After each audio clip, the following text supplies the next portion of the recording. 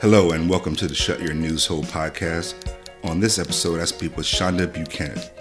Shonda is an award-winning educator, poet, and author. Her most recent work is Black Indian, a memoir. So Shonda, I'd like to start with a reading from the book, Black Indian, your memoir. Would you mind doing that for us? Absolutely. So I'm reading from chapter 4, and this chapter it actually starts talking about when my mom and my aunt and I are actually trying to find pictures for one of my other aunts who passed, my Aunt Phyllis who passed. And so this is us kind of me writing about it and kind of a little bit of us in action. It seems as if my mom's childhood had never happened, as if my grandfather's tight axe grip is still choking her all the way from the grave. The gaps in her memory make it seem as if she'd skipped her own childhood. But I've persisted, refusing to believe that my mother's memories have sealed themselves up like two swollen eyelids after a fight, protecting the eye from what it couldn't see the next punch. And here she is, her memory easing into gear like a well-oiled 10-speed bike, comfortable and safe with her little sister next to her. Boy, I used to kick that old teacher. She was mean to me. My aunt is still indignant after 50 some odd years. She was always picking on me, and I was the littlest out of the whole school. Aunt Irma picks up a picture of Frida, her favorite sister who died at 13, her eyes mist over with memory. Then she drops Frida's picture a little too hastily, shoves it in under the pile, and picks up one of my mother. Your mama wouldn't come inside the school, though. Aunt Irma crows gleefully. She hated that school. Just decided one day she wasn't going to go no more. In the largest class picture, all the non-white kids are see-through pasty, high yellow, or ruddy faces from farm labor. These terms that categorize your mulatto heritage, no matter how you got it, and depending on who said it, could be a compliment or a cuss. Look at you guys, I gawk, at their checkered high-collared dresses and black silver-buckled shoes, worn down so much in a couple of the photos, I can see where the sole was about to flip up.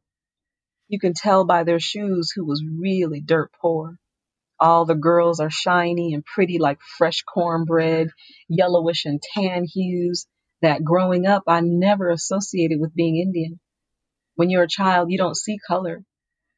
You just are who you are, how people see you, the baby girl, the tallest boy, the best spitter, the fastest runner.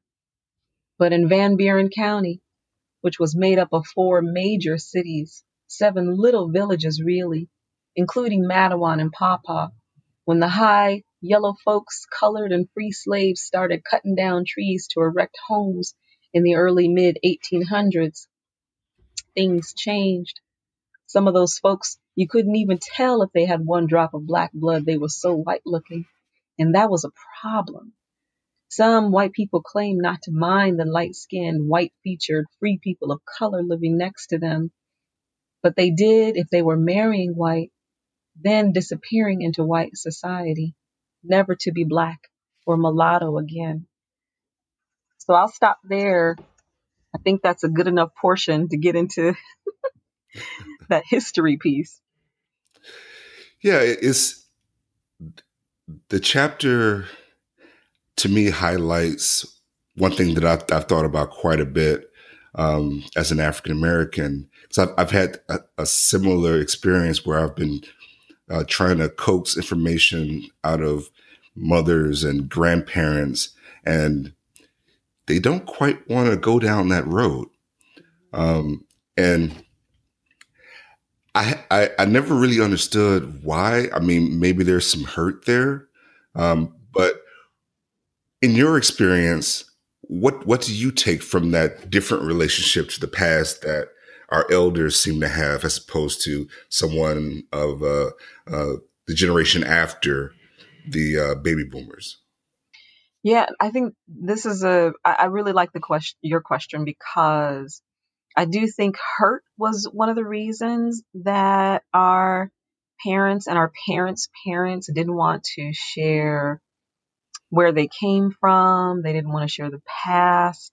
They didn't want to uh, maybe even share stories of violence that had happened to their family members based off of race, raciality, mixed race, ness, being a mixed race person. So much could happen back then, right? So, I mean, um, I will say I know that the migration, the Great Migration, there were several Great Migrations from the South actually, but for my people, we were in two of those Great Migrations. Um, one after, actually before the 1800s is when my Staffords and my Manuels left North Carolina. They were free people of color identifying as, well, back then you could say free people of color, but also Indian and Black. And they got on that migration trail, Kings Highway, the Appalachian Trail, and went first to Tennessee, Kentucky. Uh, some went to Ohio, and then others landed in Indiana. In Indiana, they started some of the first free people of color settlements. So my Roberts, my Manuels, my Staffords, my Matthews are all on record as, starting some of those first settlements. Even though they kind of started a couple in, Tennessee and Indiana, they're really known. I'm sorry, Tennessee and Kentucky, they're really known for Indiana. So the hurt comes when they had to basically leave the land or sell their land because, one, they were either being ostracized, they were being treated as second class citizens, even though if they owned land, they could vote because that was a precept, before the chattel slavery just kind of latched on to in southern and southeast legislature and plantations. But if you were a free person of color, or if you were a slave who had bought yourself out of slavery, because they have to follow federal guidelines, right? So if you bought yourself out of slavery, then you could own land, and if you bought yourself out, worked hard enough, then you can buy your other people out of slavery. So then you had to kind of own your family members, and like that's a hurtful memory right there. So for my people, it was like, you know what, we're gonna pick up and we're gonna move, and we'll start this settlement here. And but at the same time, for those who were proud of it, my Roberts kept that history and the heritage. But the others who didn't quite know, or who weren't too proud of it, were my Staffords, my grandfather's people.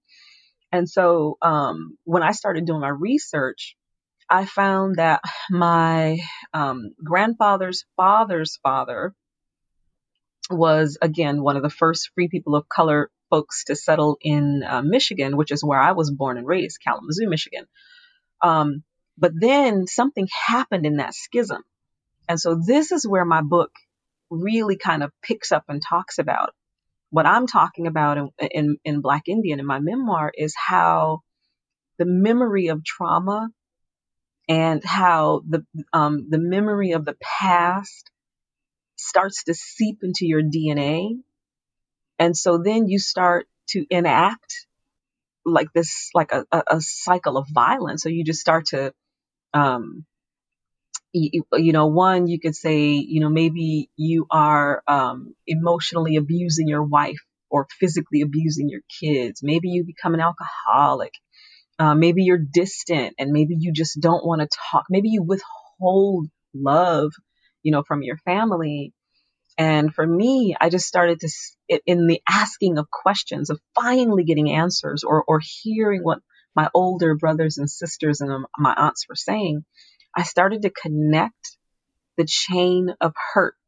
I started to connect some feelings that I had about, why did my mother show me more love or show us more love as kids, to how her father physically abused her, to how his father physically and emotionally abused him. I mean, it just became this legacy of what I saw was addiction eventually and abuse.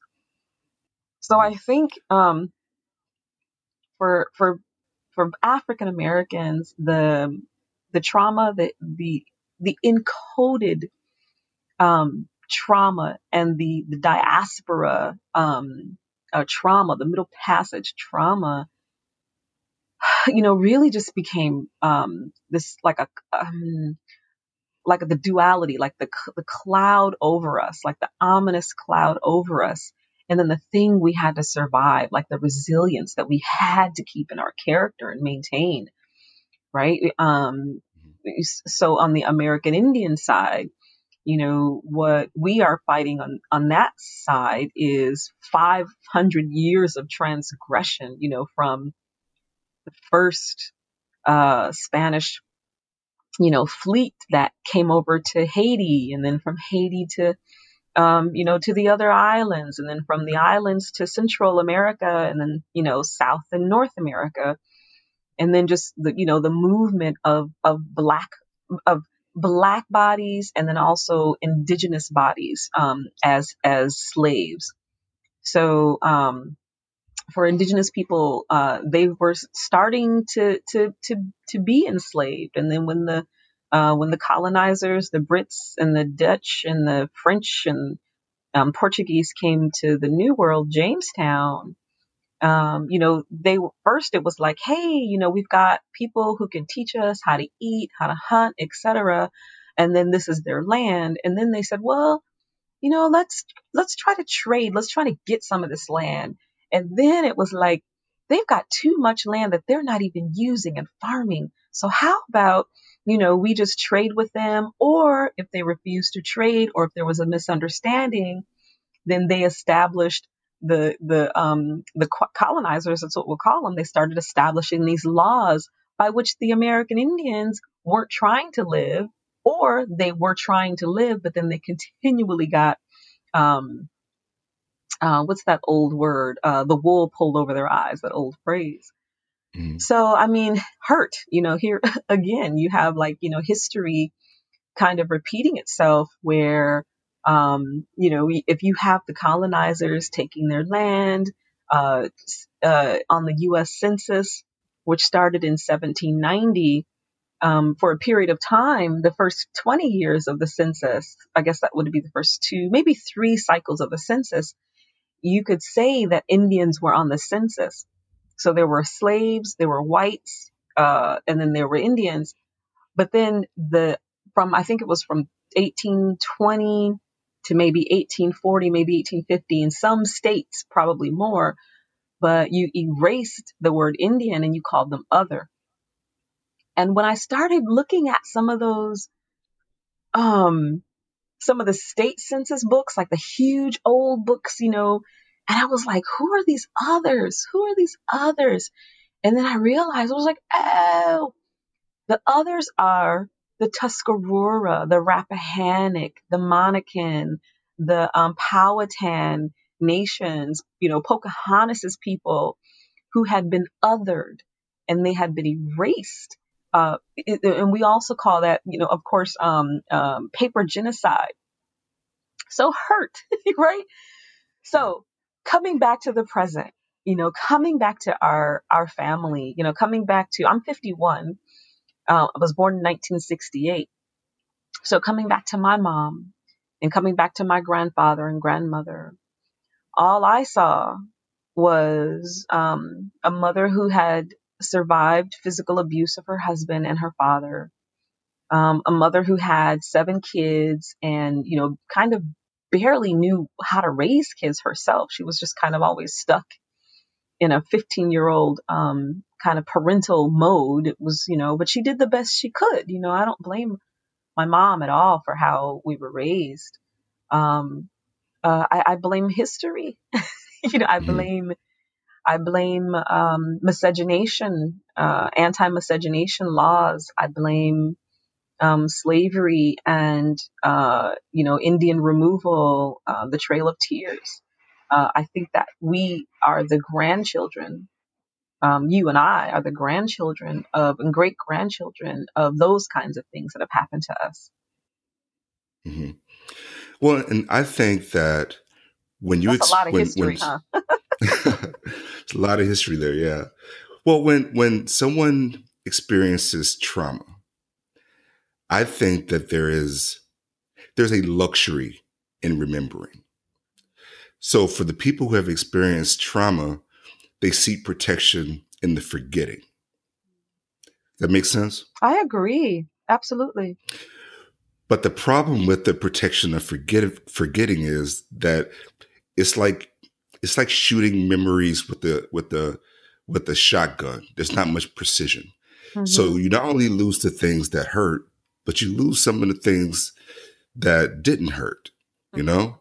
So you end up with this kind of Swiss cheese personal history or family history that you need to kind of fill the gaps on, which is part of what I think you were attempting to do with your family. And the book is a memoir, yes, but it's also a memoir of your family. It's not just about your individual experience. I So think it's a memoir for people of color too, like mixed bloods. I call mixed bloods like the true tapestry of America because I think it is the I think my book is my family memoir, but it's also like the country's memoir, you know? mhm. Absolutely, as I was reading it, there were so many things that I could relate to. So many things that I have similar experiences of in within my own family. There were always tons of kind of scattershot stories about our connection to the Choctaw or the Cherokee because I'm originally from Mississippi, Oh yeah, um, what part? uh, the central part near Vicksburg. Okay, because my dad is Okolona, Mississippi, and so he says we're Choctaw from that side. And when I did my research, they were saying that the indigenous mixed indigenous blood in the Okolona area were actually Chickasaw. But Mhm. my oral history is Choctaw until I find a Chickasaw, connection with Choctaw. So that's so interesting about your people's history too. Well, and it's hard to unearth that information, that past, because I've done some family history, and the farthest I could go back with, just an account with, was it ancestry.com. The farthest I could go back was, just after the Civil War. But my sister did a DNA test, and there was some native ancestry there, among some other things that I wasn't aware of. But uh, it's really difficult when you have that kind of patchwork family history to kind of you know remake that quilt. You know what I'm saying? I really do. It's interesting because that is the genesis, or I guess the research question is what we say in the academy. I'm a professor. I've been a university level professor for, gosh, going on 19 years now. And so my research question was, what are we? Right? It was like, what are we? And so it became for me part journey, part game, part treasure hunt, um, to put those pieces together in an order, in a kind of a consecutive order, a linear order where I could um, uh, see the line, again, and see the lineage. So, and I'm actually, it's interesting because I'm actually going to teach a genealogy, like a Zoom genealogy class, like a two hour class in May, because I want to tell and show people the documents that I used, just tell them where I went to find that Black Indian connection. So, but for the purposes of the interview, I, I just kept digging and digging and digging and pulling together and asking questions. I mean, for years, this book really took 20 years to pull together. I would say 10 years in the actual writing and editing process, only because, I was a single mom So I was raising my daughter too, as I was writing and working and going to school and, getting my English degrees and whatnot. So, I mean, it was a journey, and this book is the kind of work that someone would do for a PhD, Mhm. right? Right. And because of all the texts that I accessed, because of all the trips that I took to interview people, to talk to people, it was a lot of work, but it was a labor of love. It definitely was. It can be done, and it can be done. It will take a while. Right. I want to circle back to the idea you mentioned earlier about the trauma and pain kind of getting in your bones and breeding this. Uh, I don't want to call it dysfunction, but Yeah, you can call I it lack I dysfunction lack for sure. I, I lack a better word, so we'll go with dysfunction.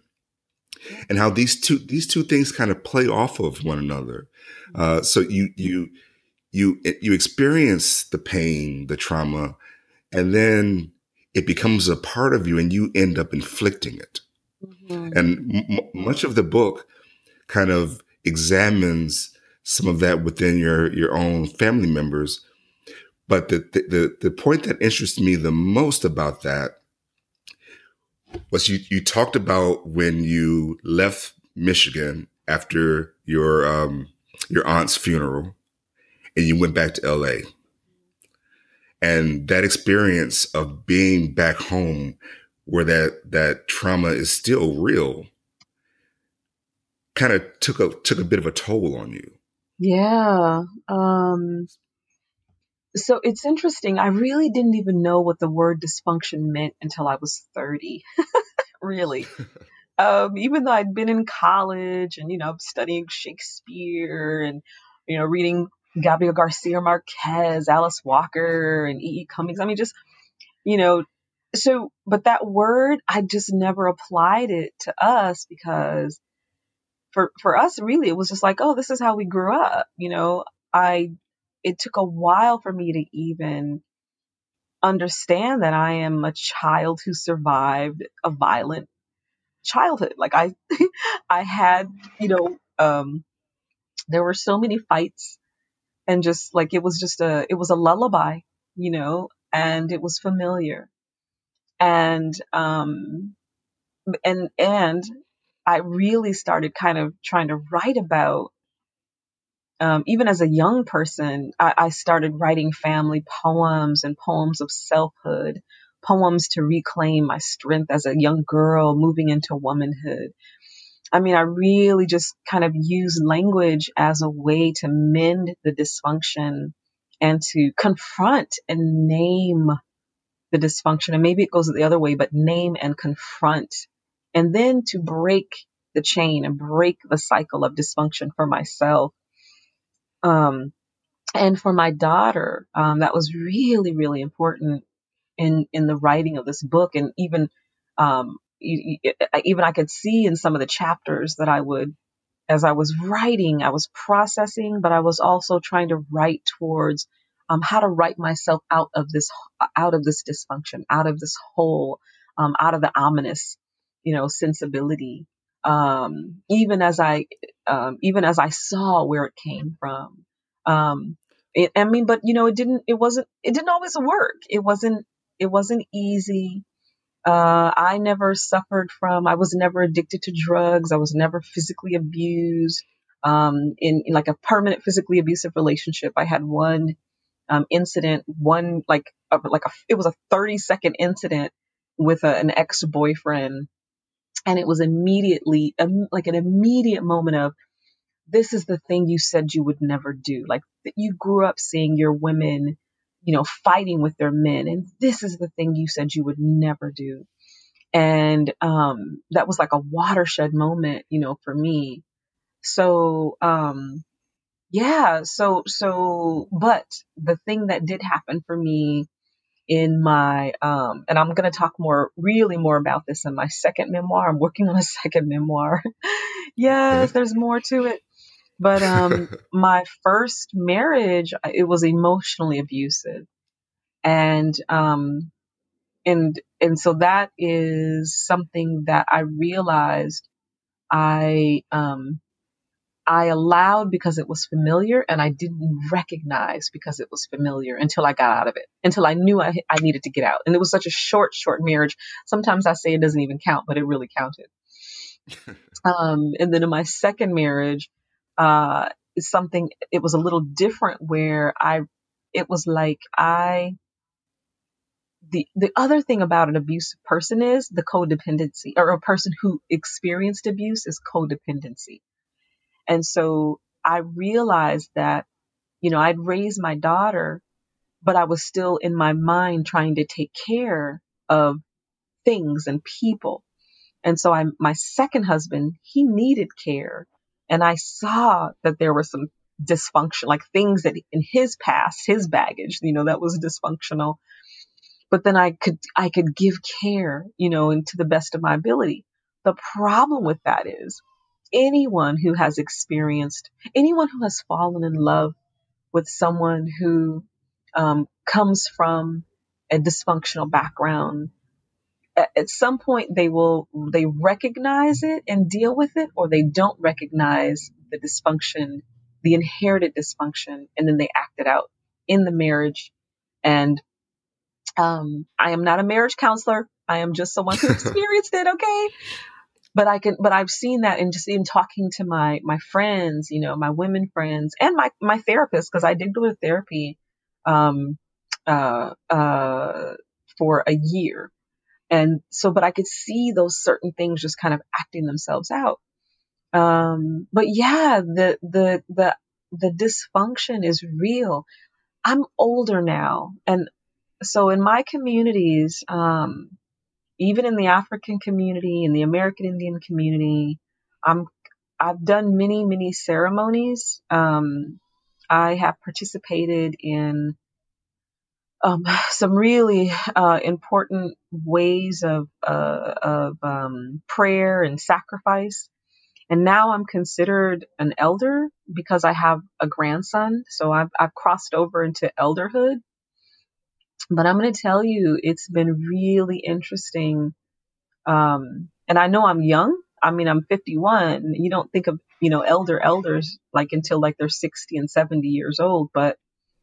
Um, but here I am with all of this experience, and having done the things that I've done, and um, reflecting on these kinds of things. And then I have now moved into the sharing, and then also moved into the hopefully healing part of my life. Mhm. It's fascinating to me, the idea of writing yourself out of dysfunction. Because for me, when I left home and got physical distance between me and some of the dysfunction in the larger family, my my experience of that was using forgetting to protect yourself. So Mhm.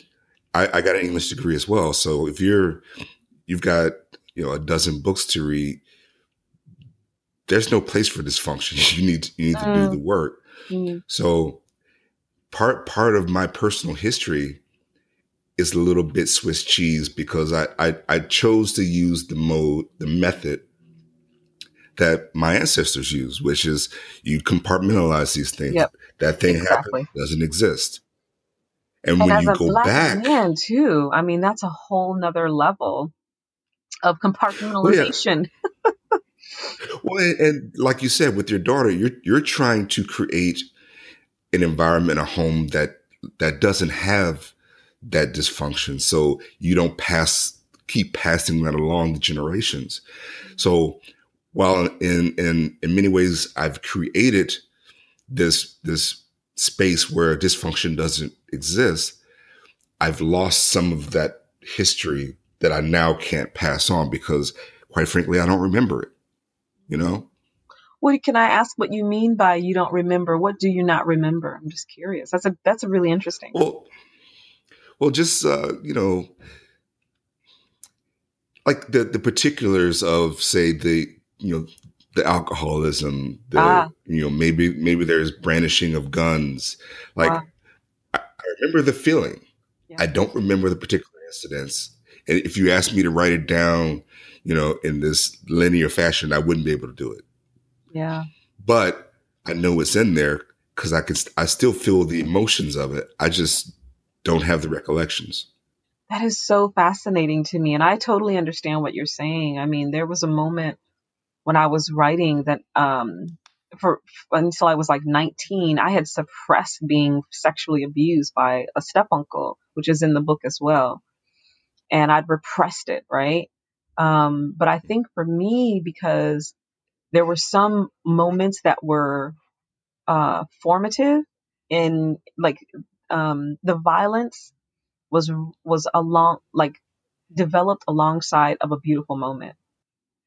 And so because I was impressed by like a beautiful moment, for example, um, so we spent a couple of weeks at one of uh, my grandfather.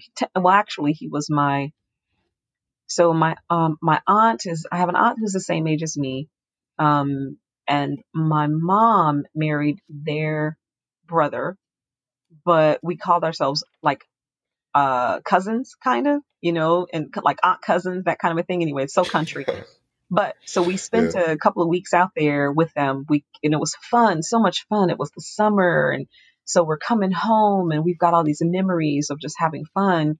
When we come back from their house, driving back to Kalamazoo, we pull up to Kalamazoo. I'm sorry, pull up to our house in Kalamazoo, and we see that the house has been broken into. And then we discover it was broken into by one of my mom's ex-boyfriends who used to abuse her. So like the beauty, it happens alongside the violence. And so that's why I remember it. But I can absolutely understand how certain things you just don't even want to have in your data bank. You know what I mean? And I totally understand, unless you're in a workshop where you're trying to recover something that you might not remember it. Right. Yeah. It saves us, right? Non memory protects us. Non memory allows us to function in a sane way in society. So people, don't treat you differently. And then also as people of color, where we know our history in this country, a part of that is the civil rights movement and Jim Crow South and, Hmm. smallpox blankets and, just such a parade and a legacy of purposeful, just kind of, onslaught of inequality and, trying to rid themselves of us. So we've Right. got that part of it too. That historical dysfunction and trauma at the same time. So Well, we're it's fighting it's our. the purpose. Oh, go ahead. Wait, it's the dysfunction of your personal family, but also the dysfunction of the American family. Yep, exactly. So that same trauma and pain you experience with family members, you're getting it from the larger society, which should be like family, but isn't. Yeah, I think I write towards like trying to come back to the human family. I'm writing poems of hope now because of where we are with COVID. We're shuttered in. We know that in America, the quoted number of the possible deaths, by the time, that this quote unquote ends, I guess it would be mid-May. It's like 100,000 to 240,000 possibly like dead. That's our trajectory. So like, how do you write in the time of COVID? How do you write in this time where the breathing can kill you? How do you Right. do that? So I'm trying to write poems of hope, and I'm trying to connect us, to that human agency piece, even as I recognize that there are still purposeful inequality and imagined inequality and economic disparities, that people of color and women, particularly suffer in this country. Right. It's particularly bizarre Yeah. that, like, if you're, I haven't physically touched anyone outside of my home Mm, in almost a month. yeah. And my neighbor, I was out back talking with him yesterday, and you have this human impulse to reach out, shake a hand, Yes. maybe hug, and you're fighting it. You're having this conversation, you're fighting these natural impulses. It's so bizarre. Well, I went to a conference in San Antonio. What was it? Mm, the first weekend of March, I think it was. And they were going to cancel the conference because of coronavirus. It was known as coronavirus then. And um, and I said, well, I'm going to go because I'm going to be, I'm a little hypochondriac anyway, so I'll always use the hand sanitizer. And so when we got there, my friends, like a lot of my Los Angeles friends had, writers had come to the conference. And so, and I was like, hey, and they were like, oh, we're not supposed to. And I was like, but you're from LA. I know you. So I would hug the LA people. Right. And when I got home, I just like, everything just started to snowball, and I felt so bad. Like I felt irresponsible. I felt that I lacked accountability in my own ability, at once trying to connect and to show love, and at the same time not showing enough self-restraint not to hug them because they might not have felt comfortable themselves, or we could be passing on a germ that we didn't even know we had. So it's Exactly. a really Love could hard. be dangerous. Love can be Could dangerous. Isn't that literally be, crazy? yes. It can physically be dangerous, and not in the way we usually think about it. Yeah. We'll be right back after a short break. Back to the book. There's one other part of it that I kind of wanted to discuss with you around identity. Um, there's a part in the book where you talk about being in first grade and starting to get this understanding of who you are in terms of your heritage, your racial makeup, and you're having this conversation with your mother, and she says, you have Indian in you, right? Oh yeah. Do And you want me to read that section? if you would, please. Okay, I'll just read like a couple of pieces of it. So it's on 118. Mama, we got Indian in us. I had to be about 6 or 7 years old. I was scratching her head for a quarter, one of my Saturday morning chores, while the rest of the kids who'd finished their chores watched White Tarzan find Jane in Hollywood's blaxploitation Africa. My brother launched himself from the orange shag carpet and tried out his Tarzan scream, making my mother's shoulders hunch up. Tyrone, shut the hell up, she snapped, then relaxed more deeply into her lazy boy to the tickle of my fingers in her hair. Yeah, I think it's Blackfoot. No, maybe Cherokee. Everybody said Cherokee, I learned later on. We got some white in us. I had never seen proof of the Indian blood or white ancestors except pictures that showed a range of colors from off-white great grandma Manuel. Grabbing my wrist, Mama moved my hand to a spot I'd missed. Yep, you got some French, some German, some Indian, some white, and a little itty bit of black. Uh-oh, what did I tell my friends? According to her, though my daddy was blacker than the misrepresented Africans on Tarzan, I was a mutt, the least of which was black. I kept quiet, but I was confused. Did black people not want to be black? Did blacks hate themselves as much as it seemed my great aunt Catherine hated them? I didn't know at the time that Catherine's father, George Thomas Manuel, had been disowned by his white family because he listed his race as white. And his father had married a mulatto woman, my great grandma Helen Curtis Manuel. Oddly, though, George Thomas Manuel's father and uncle, Peter and Daniel Manuel, fought with the colored troops in the Civil War. It only took 2 generations to leave blackness and Indianness behind. Is that why black was last on Mama's list? While I was consistently ordered to mark black on all the forms and boxes I filled out at school and the doctor's office, I certainly wasn't told to check white, and there were no slots for half white or half Indian. And my birth certificate, race, black. My mother, my family culture, good times, black. Not Brady Bunch, and definitely not John Wayne's Indians. We didn't have one eagle feather between us. After I loosened that bit of family history from my mother's scalp, I was able to boast to my classmates that my Aunt Catherine and my whole family was Indian and black. I kept the French, German, white part to myself because I did not know what to do with it.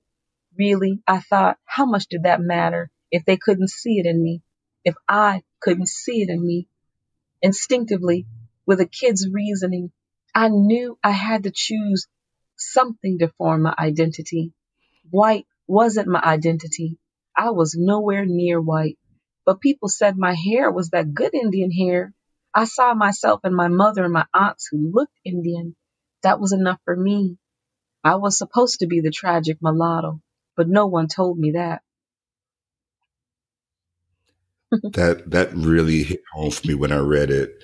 It made me remember something I hadn't thought about probably in 2 decades. But when I was in high school, I bought this skin bleaching cream. Oh my God, you did not. I did. And Wow. every morning and evening I would apply a little bit and kind of try to hide it from everyone else in the house, because I grew up in the late 70s and 80s, and this is before Denzel Washington, so being dark skinned wasn't cool yet. Wow. Yeah. And all it really did for me was irritate the hell out of my skin. And I tossed it out because my skin was starting to burn. Where did you get it from Um, though? Where'd you buy it? you could buy it in what, like, most at that time, a lot of stores that sold it wasn't really marketed as skin bleaching cream. It was like they marketed it as like blemish removal. But Oh yeah, you okay, know, okay. we know what it's for. It's right next to the all the other black products. We know what it's for. But Mm. I thought about that, and I also thought about in middle school, I was dating this girl, and she was what they used to call blue black. Oh yeah. And I started getting all of my female friends coming, like, pulling me aside and saying, "Hey, what are you doing? You can do better than her." And I was Wow. like, what's wrong with Stephanie? And they never quite explicitly said it, but I started to put two and two together, and I was like, they think she's too dark for me. Wow. And I was Interesting. like, that's crazy, right? Mm. That is so. No, I mean that's another inheritance of the trauma of the Middle Passage of miscegenation, anti-miscegenation laws. We were taught that the darker skinned African Americans were what did Spike Lee say in his movie The Boogaboos, and Yeah. that fight between the light skin sores and the dark skinned sorority sisters.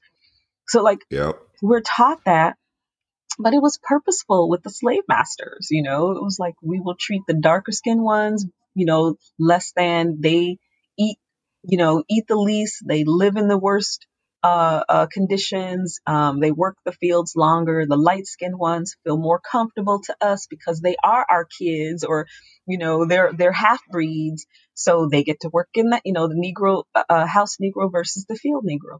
So that kind of mentality is something that we've grown up with. So I totally understand, how the blue black then in the 70s, 60s, 70s, and 80s was ostracized.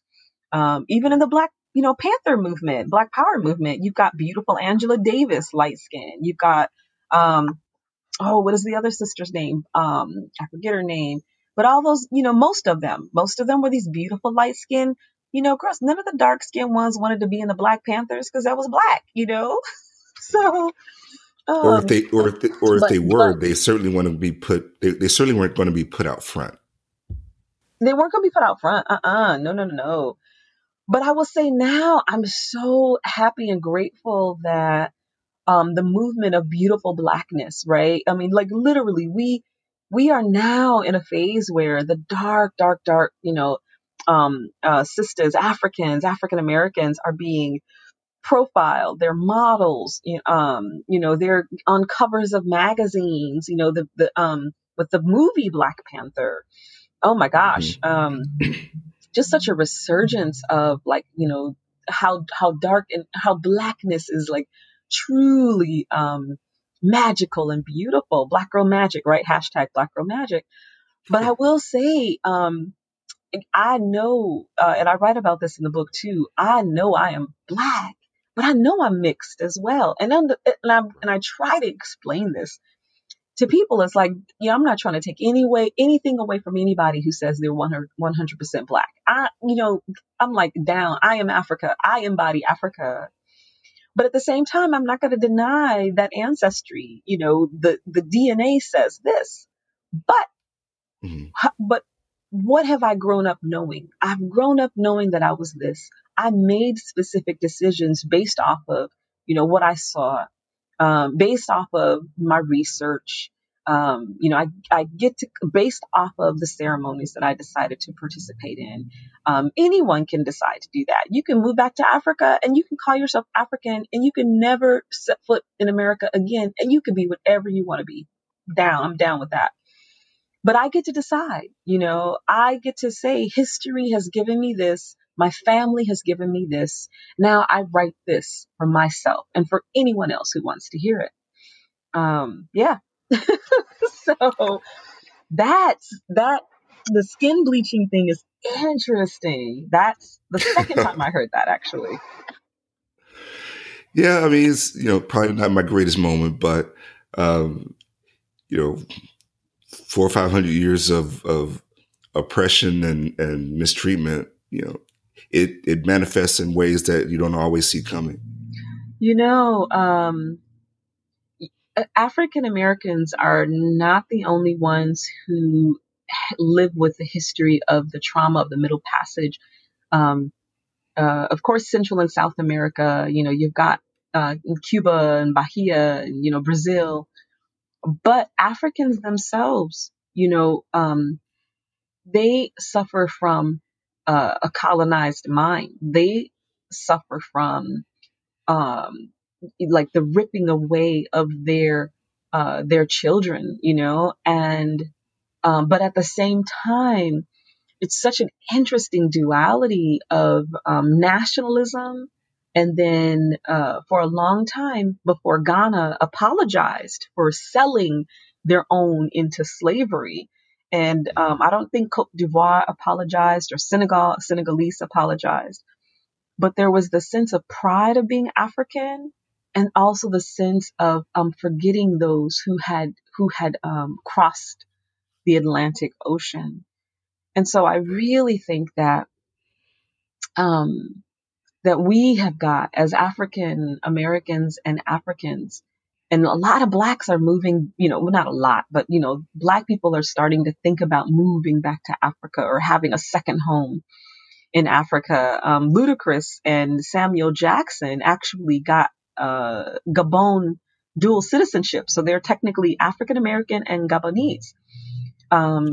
People are moving back to Tanzania and to Ghana and, and rightfully so, because you just want to see black people I mean, when I went to Senegal, it was like, oh my God, this is so gorgeous. It's so beautiful. It's so amazing. But at the same time, they know you are African American. Like they Right. know that, in some places, I had a friend who went back to Malawi and they called him white. He was black. In America, he'd be black. But they were like, that white man over there, because you're an American. Because, so that becomes a whole like national identity that a lot of us, until we go there, and until we see what Africa, what one of those countries is like, we don't always think about ourselves as Americans. from the perspective of those who are not from here. That's a whole different um, um, conversation and identity, yeah, that's a whole different perspective. Well, Oh, go ahead. I was just going to say the colorism and the racism. I haven't been to Africa, but I've been to Mexico, Dominican Republic, places like that, and it struck me like I went to Mexico when I was 19 to study Spanish, and I immediately noticed the darker you were, the worse off you lived. Absolutely. And so I identify with this group of people, some of which have African ancestry, or it maybe is African and indigenous, but I identify with these people, but the Mexicans see me as American Mm-hmm. and not related to these people. Yep. Like there's no connection between how they treat them and how they treat me. It was really bizarre. And I remember most of the students at the school were white, and they were treating it like it was a vacation. And, I had my fun, but there was a lot of sadness for me in that trip. Just there were places I just didn't go because Mm-hmm. it made me feel so bad to be there. Wow. And then I Wow. saw it in the Dominican Republic also, where some of the people who were servants, they were the darkest people, Yep. and Yep. they were not living very well. And I'm sitting here, as a tourist, thinking, what am I doing? What am I here for? Yeah. I saw that in the DR when I went. I saw it in Mexico. I know in Mexico, they've got a really uh, yes. So Southern Mexicans, the ones who are darker, closer to the equator, I think they say, the darker skinned ones are definitely treated as second class, third class citizens. Um, and it's also interesting because that they those are the ones connected. They have the indigenous connection, Mhm. and then they also have the African connection, not the Spaniard connection, right? Right, right. So, um, I had a friend who would go down to what he called Black Mexican villages. And there was like the Yanga. Yanga is one of the freedom fighters, an African who settled in Mexico. And so you can actually look up Yanga, Mexico, Yanga. There's also like an MLK, a Martin Luther King school in, I think it's southern Mexico as well, because those are the black Mexicans rather, not black Indian Mexicans. Right. So yeah, the color disparity, colorism is definitely an issue. I think also just kind of worldwide. I really think that is the curse of colonization. Um, whereas and westernization, particularly when um, everything that is darker, of a darker hue, or black, or the blackest, blacker that the darker that you get, that is quote unquote bad. And I have to say, because I am a literary person who I've experienced it in my life personally and in my family in terms of colorism. But as a literary person, as someone who studied literature and writers who have tackled colorism as a subject, um, so what Toni Morrison calls this is whiteness and the literary imagination.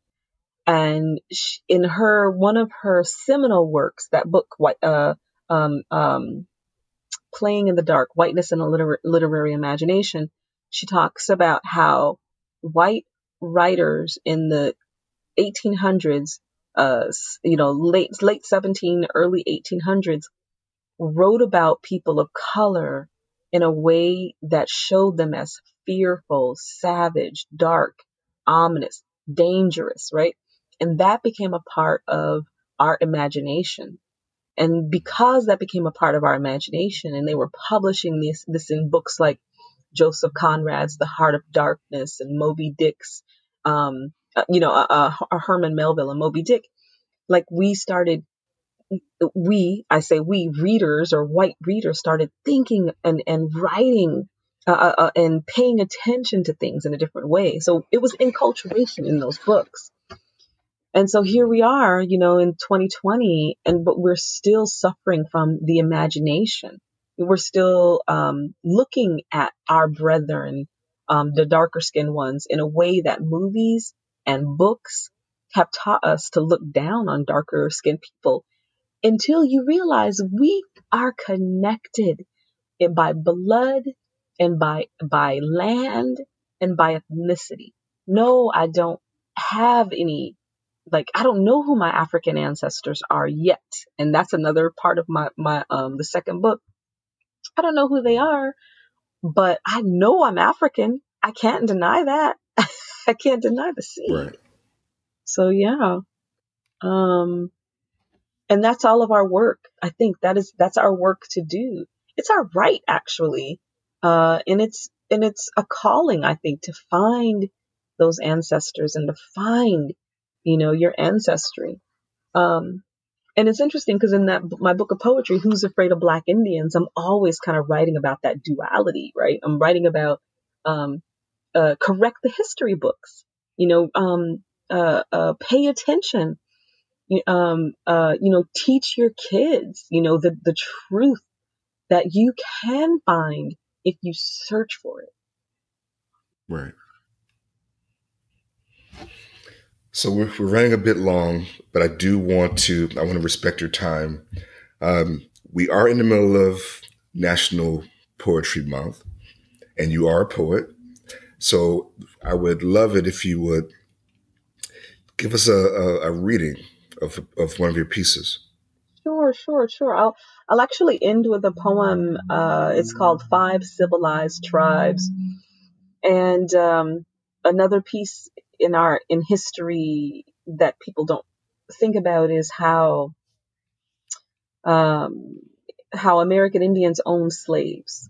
They owned slaves in the 1800s because they wanted to assimilate. They wanted to make white slave masters feel comfortable in living next to them. The Choctaw, Chickasaw, Cherokee, Seminole, and the Creek owned slaves. And so I wanted to kind of put that in a poem, and it's actually going to be, I'm talking a little bit about this in my novel that I'm editing as well. So, Five Civilized Tribes. Poets, correct the history books. Those tribes that held my sable-palmed mothers by our throats, with 5 fingers given to them by Andrew Jackson, 5 hands soiled by the myth of a wild west, 5 legs of bullets, straw and pine, no feathers or horses, no buffalo heart, 5 very different notions of smoke and lodge and breeding than they began with before the great walk. Creek, Chickasaw, Choctaw, Cherokee, Seminole, over 60,000 forced into an Oklahoma shoebox, 4,000 crumbling on the way. How many were we, black and Indian?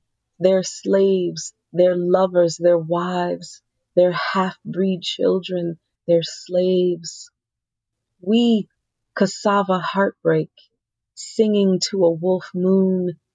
We, deranged fallen seed, corn husks and silt. They all look the same to us. We all look the same.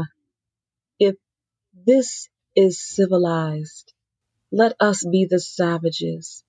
If these are my cousins, my brothers, walking over my grave, I'll be the barbarian. Oh, that's so that's so great. Thank you.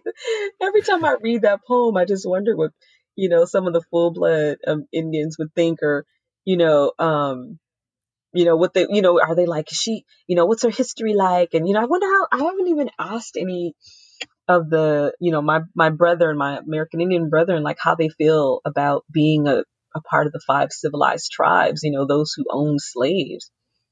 So this book, Who's Afraid of Black Indians, I actually have hard copies. If anyone is interested in buying them, they can contact me at shondabuchanan@gmail.com. Also, my website is shondabuchanan.com, and it's available on Amazon digitally. And then my memoir, Black Indian, is available hard copy and digitally on Amazon. And I'm working on audiobooks for both of these. Oh, nice. And we'll have a link on the show notes for your website and where people can find your work. Okay, fantastic. I'm actually that piece of information about the native tribes owning slaves. I had no idea about that part of the history. Yeah. None. Oh yeah. I was floored. Mm-hmm. Mm-hmm. Mm-hmm. It's not something they teach us in history books. I've kind of I keep saying this, and maybe this is the thing that I have to do, but I have to write a chapter about Black Indians, or pull together or pull one of my chapters out of my book and start submitting it to like the Norton Anthology and, St. Martin's, just the books that our college students and our high school students are reading. Like, no one talks about the Black Indian people. No, they don't know about the slaves. Folks don't think about Crispus Attucks, who the first man to die in the Revolutionary War was Black Indian. I mean, there's just so much history with regards to, the mixed blood that we don't know. So I'm glad to have given you some of, just a little bit of what my scholarship is, what I actually teach and love talking about and bringing my ancestors, to the forefront. Well, I'm definitely going to look into it more because I like I said, I had no idea. But one last question. You apologize in the author's note. Yeah. Is that why you felt the need to put the apology in, because you bring up these kind of difficult issues? It's a traditional. So I apologize because that's a part of the tradition, American Indian way. So what we say is, before we speak, sometimes we'll say, I'd like to share a story, or I'd like to share a song. And I apologize if this isn't the way you learned it, if this is the way that I learned it. I'm not trying to offend anyone. I'm just, going to share this in the way that my teacher taught me or my family taught me. And this is how it goes. And then they'll start saying their story, or they'll start singing a song, way ya ya ya yo, way ya ya yo. So that's the beginning of a Chumash children's honoring song that I learned from a gentleman in Los Padres National Forest in California. But there's so I say children's honoring song because that's the way I learned it. And then other people will say, no, that's an Eagle song, or, and so, but the way I learned it, it's a Chumash children's honoring song. So that's how I say it. And so yeah, I apologize like that because I wanted to maintain the tradition from the beginning to the end. I wanted to be respectful of all the people who would read this book. And particularly those who practice tradition, traditionalists, and then, folks who are African Americans who get mad at people when we claim our other ethnicities and our other, races. And I just want to say, hey, this is my story. This is one person's story. It's not your story. You can write your own book. Right. You can do you should write your own book. This is just one book in the thousands and millions of stories. That's fascinating. You keep educating me. I love it. Oh, thank you. I'm so glad. I'm so glad, And hey, anytime you get to Los Angeles, you're welcome to come to a sweat lodge. Oh, I would love to. yeah. Although I have a history of passing out when I get too hot, but Oh no. I'll be okay.